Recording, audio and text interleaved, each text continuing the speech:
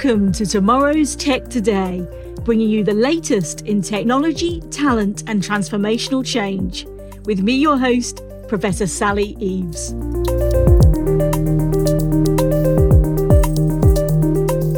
Hi everyone, I'm Professor Sally Eaves and a very warm welcome to Tomorrow's Tech Today, bringing you the latest in technology, talent and transformational change. Today we're focusing on enabling your data-driven organisation, how to optimise your data value.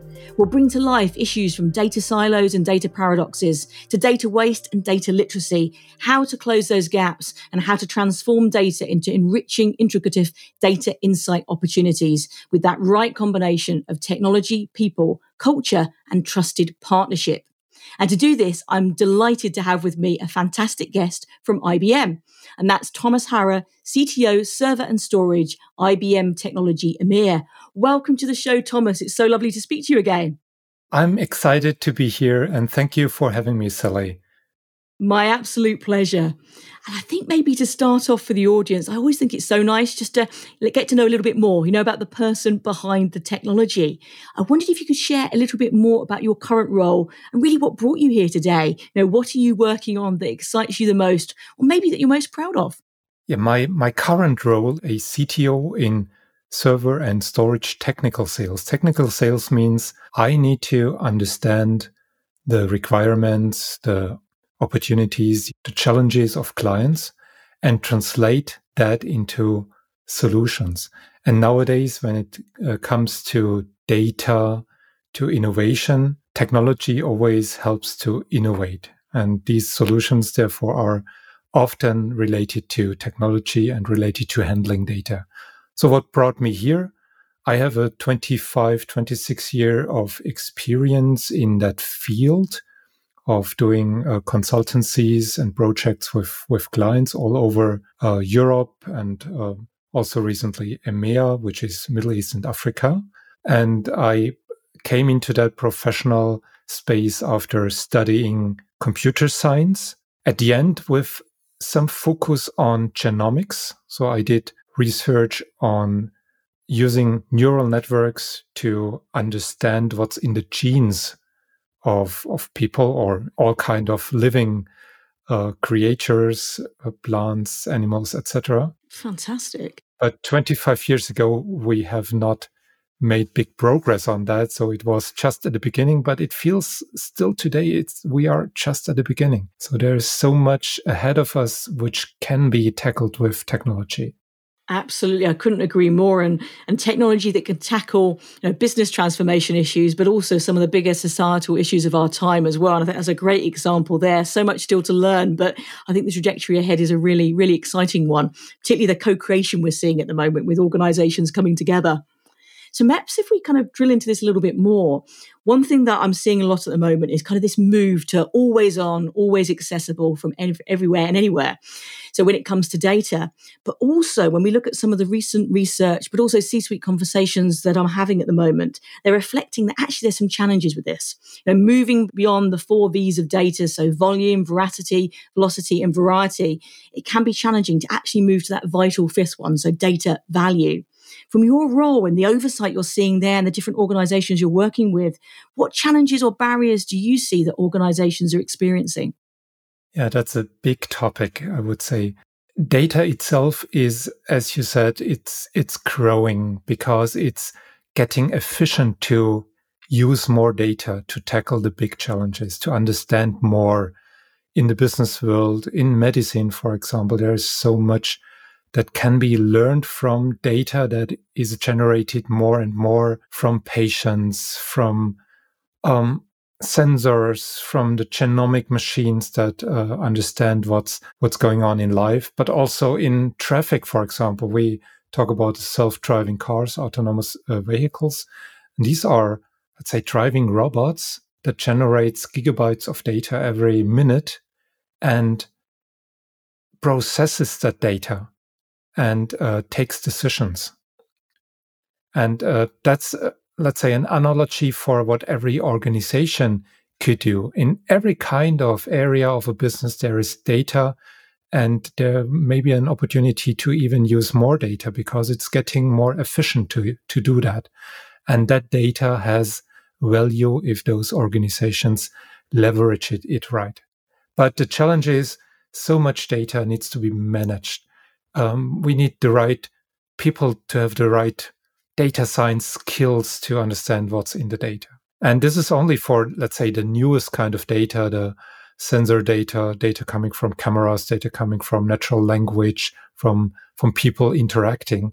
But there is also critical data for many organizations that is describing the state of an organization, the transactions, the money, the contracts, everything that is a secret of these companies. And to bring these kinds of data together with the mission critical core systems. Many customers here, many organizations use SAP, for example, and vast amounts of data that could be stored in data warehouses or typically are stored in data warehouses. But if you imagine that data is more and more generated at the edge outside of a central IT department, you see where the challenge comes from managing all that data. Absolutely, absolutely. Especially as some of those needs are becoming increasingly real time, for example, and the different integration of technologies that are involved in this. Absolutely. It really brought that to life. Thank you, Thomas. I couldn't agree more. And thinking also about the rate of change. Obviously, that has affected things significantly, particularly over the last year, probably more than any other.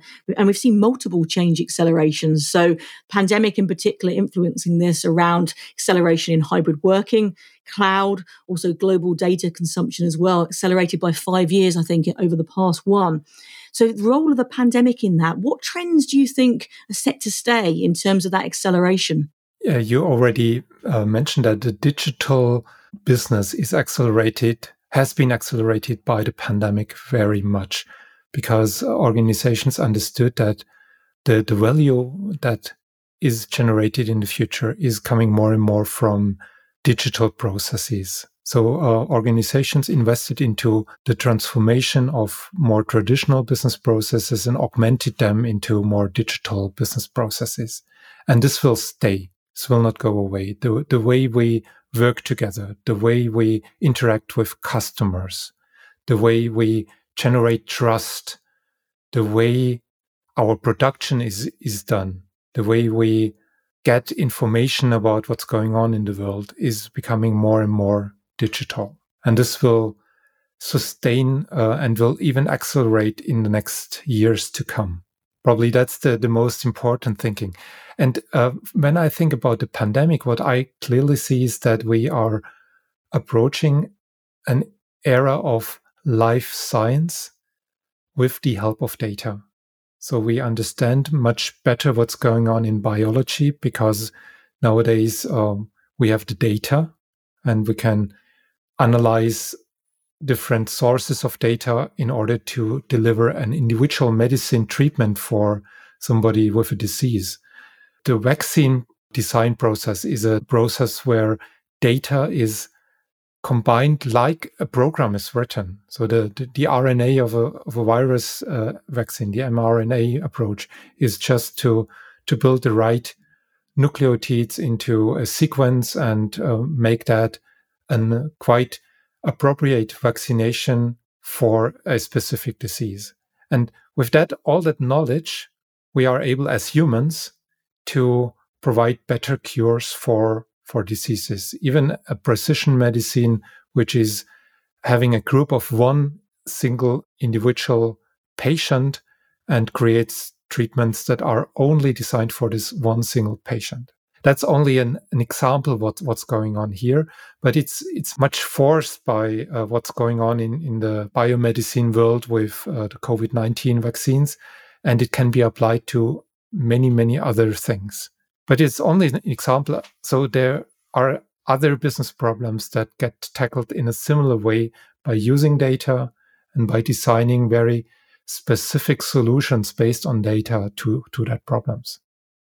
Absolutely. I think that's a particularly powerful example that will resonate with so many people about, well, I mean, medicine, DNA, healthcare, all these different aspects. There's something that affects every single one of us. It's something we can all relate to. So I think it's incredibly powerful. And that personalization of experience, whether that's around precision medicine, as you were talking about there, but also around personalization of experience and building trust in our interactions with different businesses as well. And right across that stakeholder ecosystem, there's so many kind of trends that are coming together here at the moment, isn't it? It's a really, really interesting dynamic time. And I think it's affecting expectations and behaviors and adoptions around different technologies as well. So really, really interesting. And one thing on that note I've been recently reviewing is some new data. And it's talking about the data paradox. And it's effectively showing that for many organizations at the moment, currently data volume does not equate to data value. And I think we've touched on a couple of examples on that as well. But as one example, looking at that research that was conducted by Forrester, it was saying that businesses believe they're data driven, but actually they're not prioritizing the use of data right across the organization. Secondly, businesses need more data, but actually they have more than they can handle at the moment. And thirdly, although many businesses believe in as-a-service benefits, only a few have actually made the transition to that model fully. So it's kind of this transition time at the moment, managing these data paradoxes. Is that something that you're seeing in your role at the moment? What do you think can be done to overcome that? So I like this data paradox, and I see that in several places.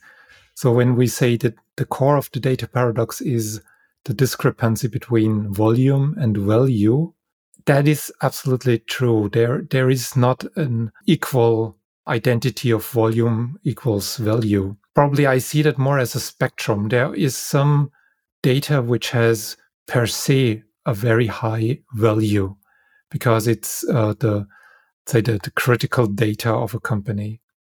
And at the edges, there are more amounts of data that need additional intelligence to get to the value which is in it. And only if organizations are investing in unleashing this value, and not every organization has done that so far, then the smaller value which is actually in that large data can be unleashed. So that's probably my view on that. It's a spectrum of volume and value. So there is probably a core set of data, which is not the largest data of a company, which has the highest value per se, because it contains everything that has to do with resources, with money, with all the planning of an organization. So if that data goes away, no company can operate anymore. But then when it comes to understanding what's out there, probably thousands of sensors could generate some additional data, which could be even larger than the core data. To understand what's going on, you will need AI and some data science practice to get the value out of the data, to make it understandable, to make it comprehensible. Probably that's the thinking about this paradox. If companies are not investing into these understanding and analytics of data and automation with and based on that understanding, then there will be no value out of that. Absolutely, absolutely. It's almost this kind of, again, I love that spectrum example. I think that's a great way of looking at this. And so I think it's a time where we're moving beyond, data ubiquity to the analytics aspect of that. It has to be equally as important to get that value, to be able to derive that and apply it. I think there's so many ways. You mentioned some of the technologies there, but also aspects around your technology integration. I think there's so many points there that can really help organizations achieve this. So as part of that, what do you see as the role of, for example, like self-service access and modeling, and as we've touched on a little bit already, analytics, and how that is changing how organizations view and can become more data-driven? How are you seeing these tools as an enabler? Looking from inside a company, what the employees, the knowledge workers can do. Yeah, of course, self-service is an important part. Having the right platform to access data, to do something with it, to create more intelligence out of that data. That is important, of course. And then understanding what can be done with data is the first thing. And then bringing it into every business process and automate things that enhance the business process, that make them more intelligent, more valuable. That is the next step. So thinking for a minute about how different companies are seeking to actualize this, and maybe focusing specifically on the relationship that IBM has with SAP. I've been involved in this myself, and I know there's a really long-standing, trusted partnership here. So I'm thinking specifically around SAP S4HANA, SAP Data Warehouse Cloud, SAP Analytics Cloud, etc. What do you see as the key areas of enablement that these are affording?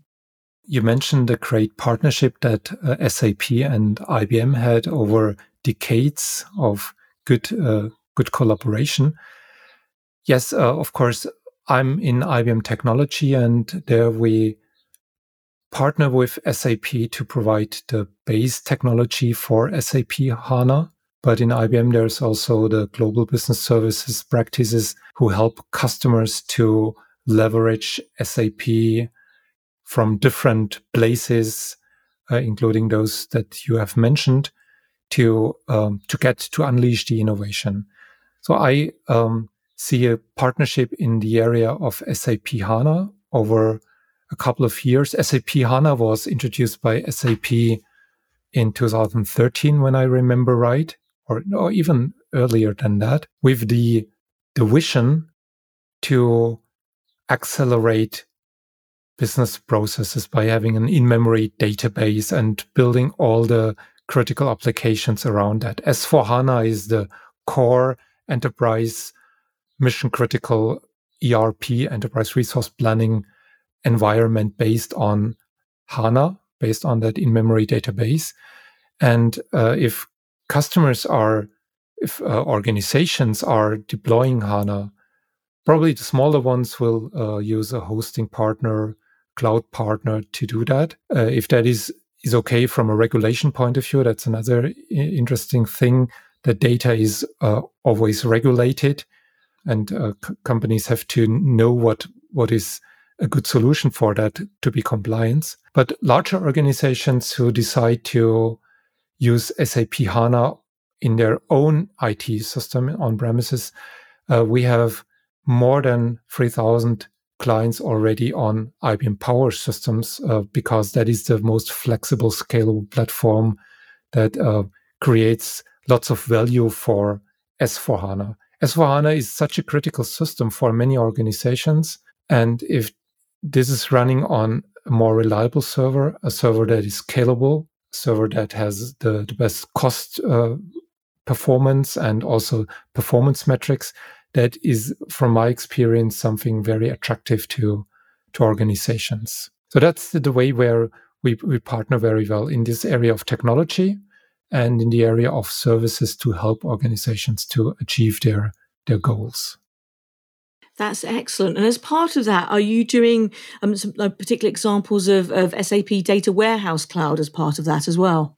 So I'm engaging more in bringing the technology to customers when they want to host their own S4HANA systems on their own premises. But my colleagues from IBM Global Business Service, they typically act on engaging with customers for Data Warehouse Cloud and for other opportunities. Excellent. That paints a really holistic picture of that partnership. That's really, really interesting. And how do you think that's impacted customer success? I know you mentioned the Power example there. I really do think that is an incredible partnership. I've seen so many of the case studies there. It's impressive in terms of efficiency, performance. Some of the sustainability benefits I think are really interesting as well. But it'd just be great to share maybe a couple of examples, if you can, of maybe a customer engagement there to kind of bring that to life for the audience. Yeah, in that case, when S4HANA or BW for HANA becomes mission critical, having it on a platform that rarely fails and can be extended without difficulties, that helps companies to concentrate on their core business.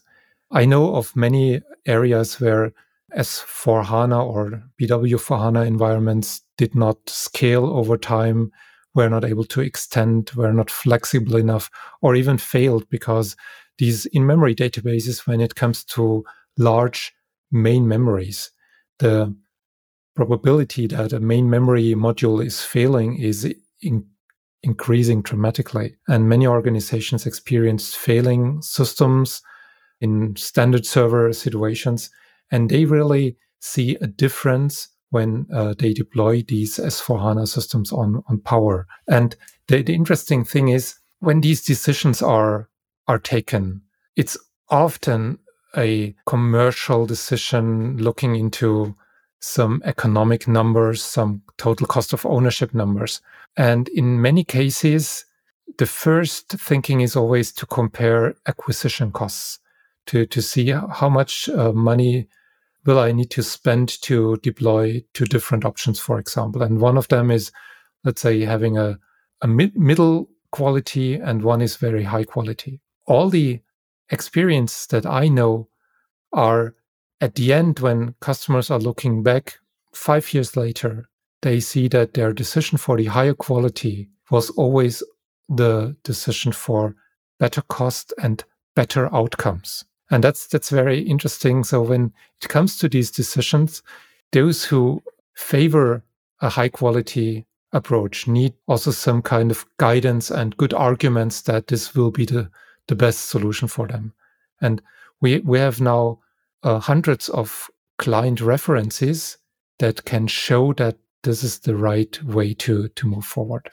Absolutely. I couldn't agree more. I've seen a number of those myself firsthand and spoken to a lot of people as well. And indeed, it was recently the SAP Innovation Awards, and some of your partnership results came to the fore there. And again, I love the fact that we were seeing results, not only that were supporting businesses in their transformation journeys and all the benefits you were alluding to there, but also for societal impact as well. It was a really nice balance and combination. So I love to see that. And it's great to showcase that. And I'll share some resources alongside the podcast actually that bring some of those case studies to life if people want to dive into more detail. So I think we've given a really lovely overview here. And if we haven't spoken about it already, is there anything else you'd like to bring to the fore about the tools you consider to be most vital, around things like higher resiliency, scalability, security, governance, as we've touched on a little bit, and also interoperability as well?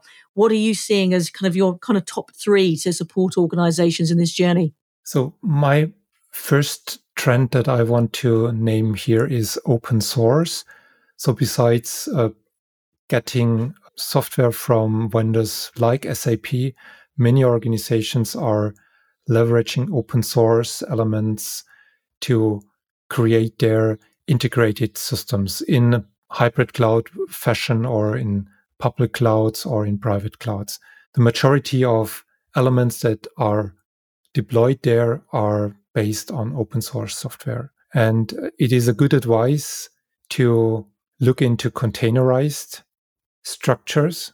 So besides the big monolithic core systems like SAP S4HANA, which is still a monolithic system, at the outer layers, there will be more intelligence based on containerized systems with cloud native applications that integrate well with those core systems or with the data warehouses.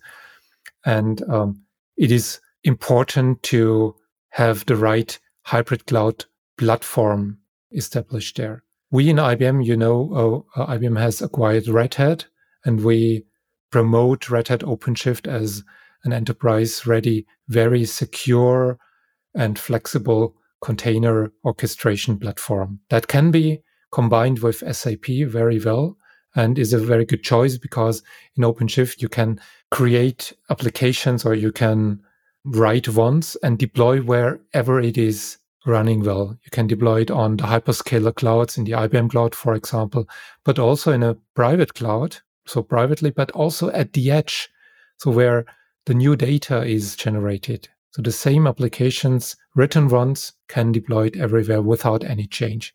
And that's the big strengths of OpenShift in that case. The second thing I want to mention is confidentiality, data privacy, sovereignty, which is probably a hot topic right now. And organizations need to understand the requirements, the rules on that very specific data. If it's customer data, if it's personal sensitive data, there are big rules, especially in Europe with the GDPR, with the General Data Protection Regulative, where the end clients are remaining the owners of the data. And an organization that is sharing that data or is losing the data, that's the worst case probably, without having encrypted the data, is probably getting fined by the European Union. So in the overall architecture, the different elements of an architecture need to be understood well. The deployment options in the different clouds or locally or at the edge need to be understood. And then data security, probably confidential computing where everything is encrypted without allowing a cloud provider to look into the data. That are the topics that, let's say, make the story hopefully round enough.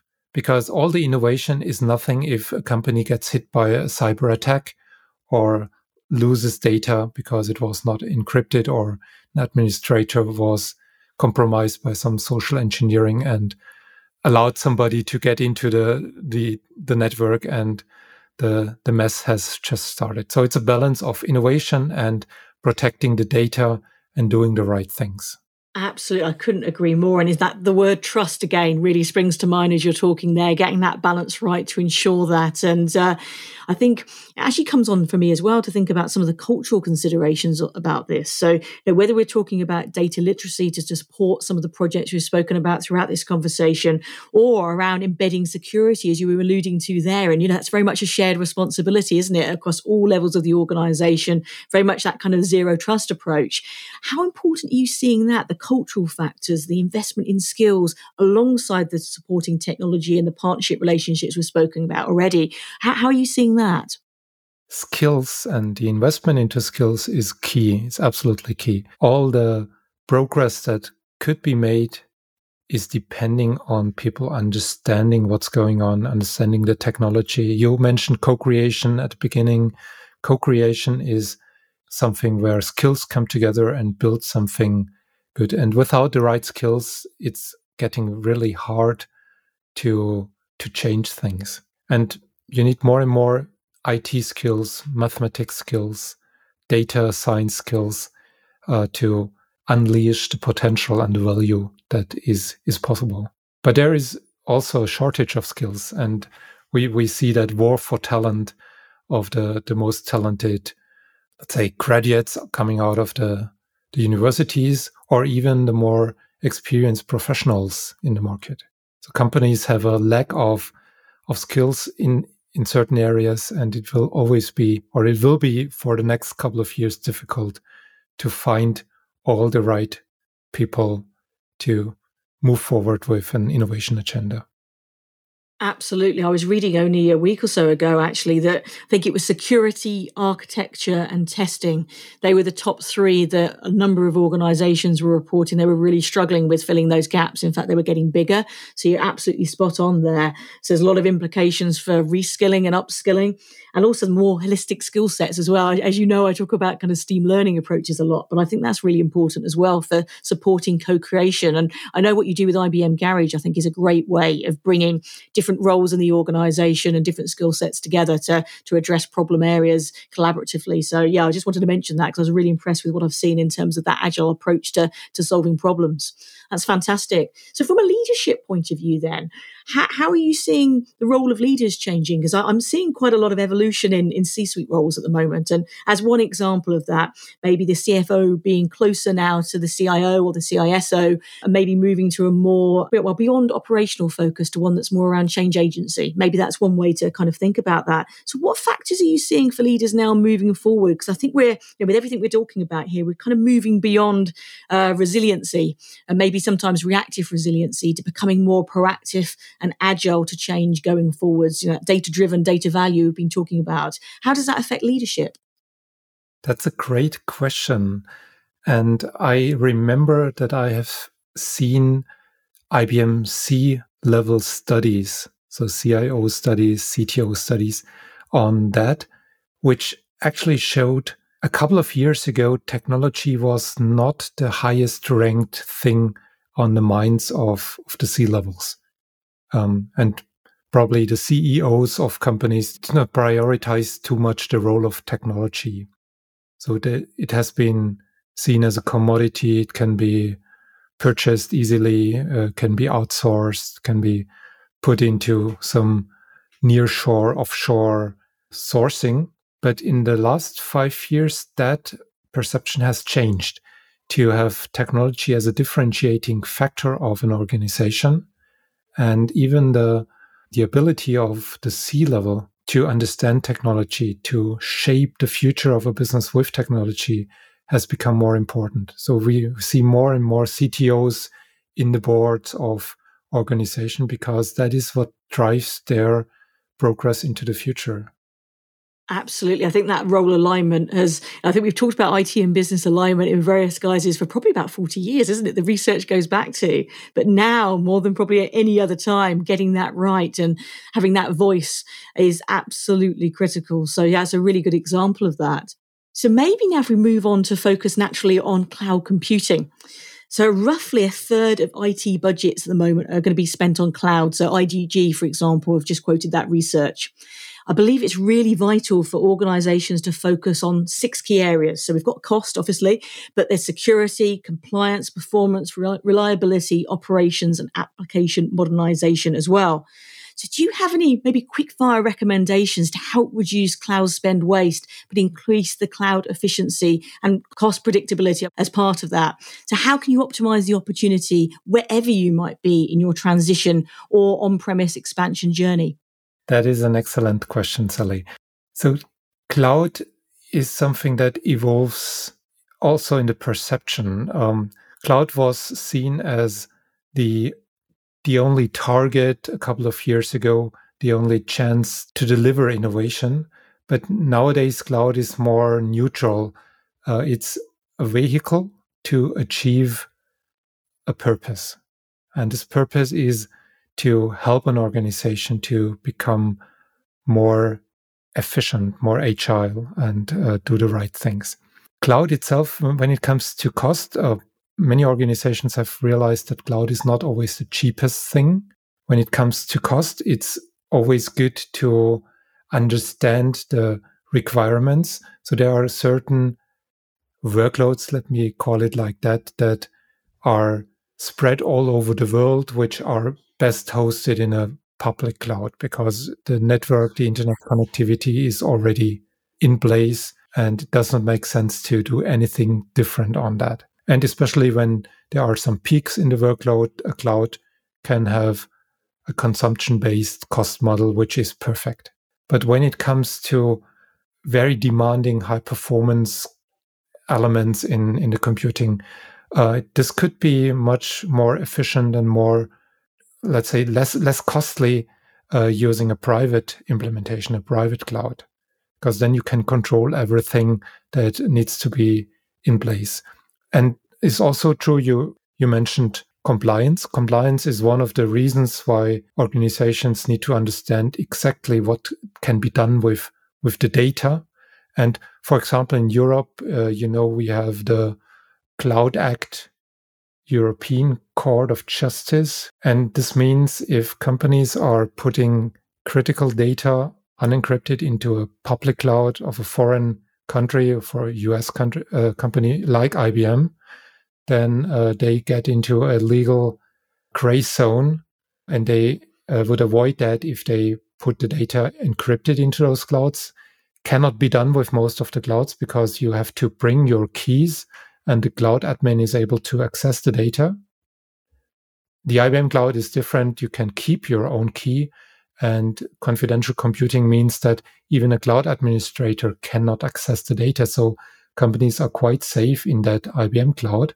But if they control the data privately, then they typically are even better off because then there is no risk that anybody else could access the data.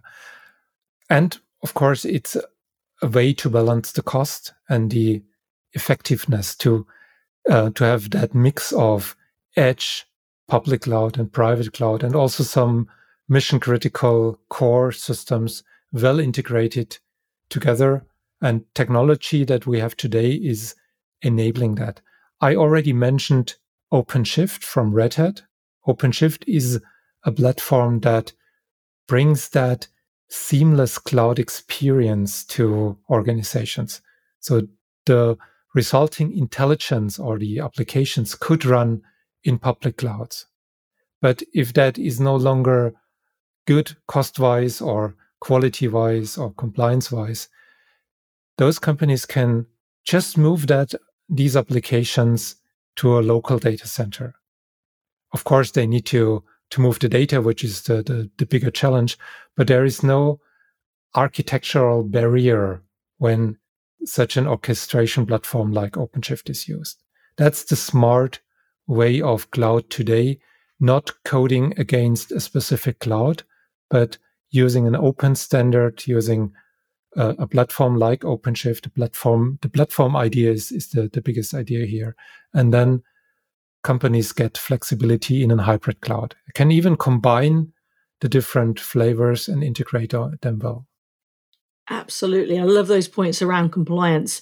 I think every conversation I have at the moment is, how can we reduce complexity? How can we improve integration? But with compliance specifically, the rate of change is so high. You have geographical differences as well, as you gave that great example in terms of Europe. So things that can help support people doing that the right way and having that kind of embedded by design, so to speak, is absolutely the right way to go. So smart cloud it is. I couldn't agree more with that. It's fantastic.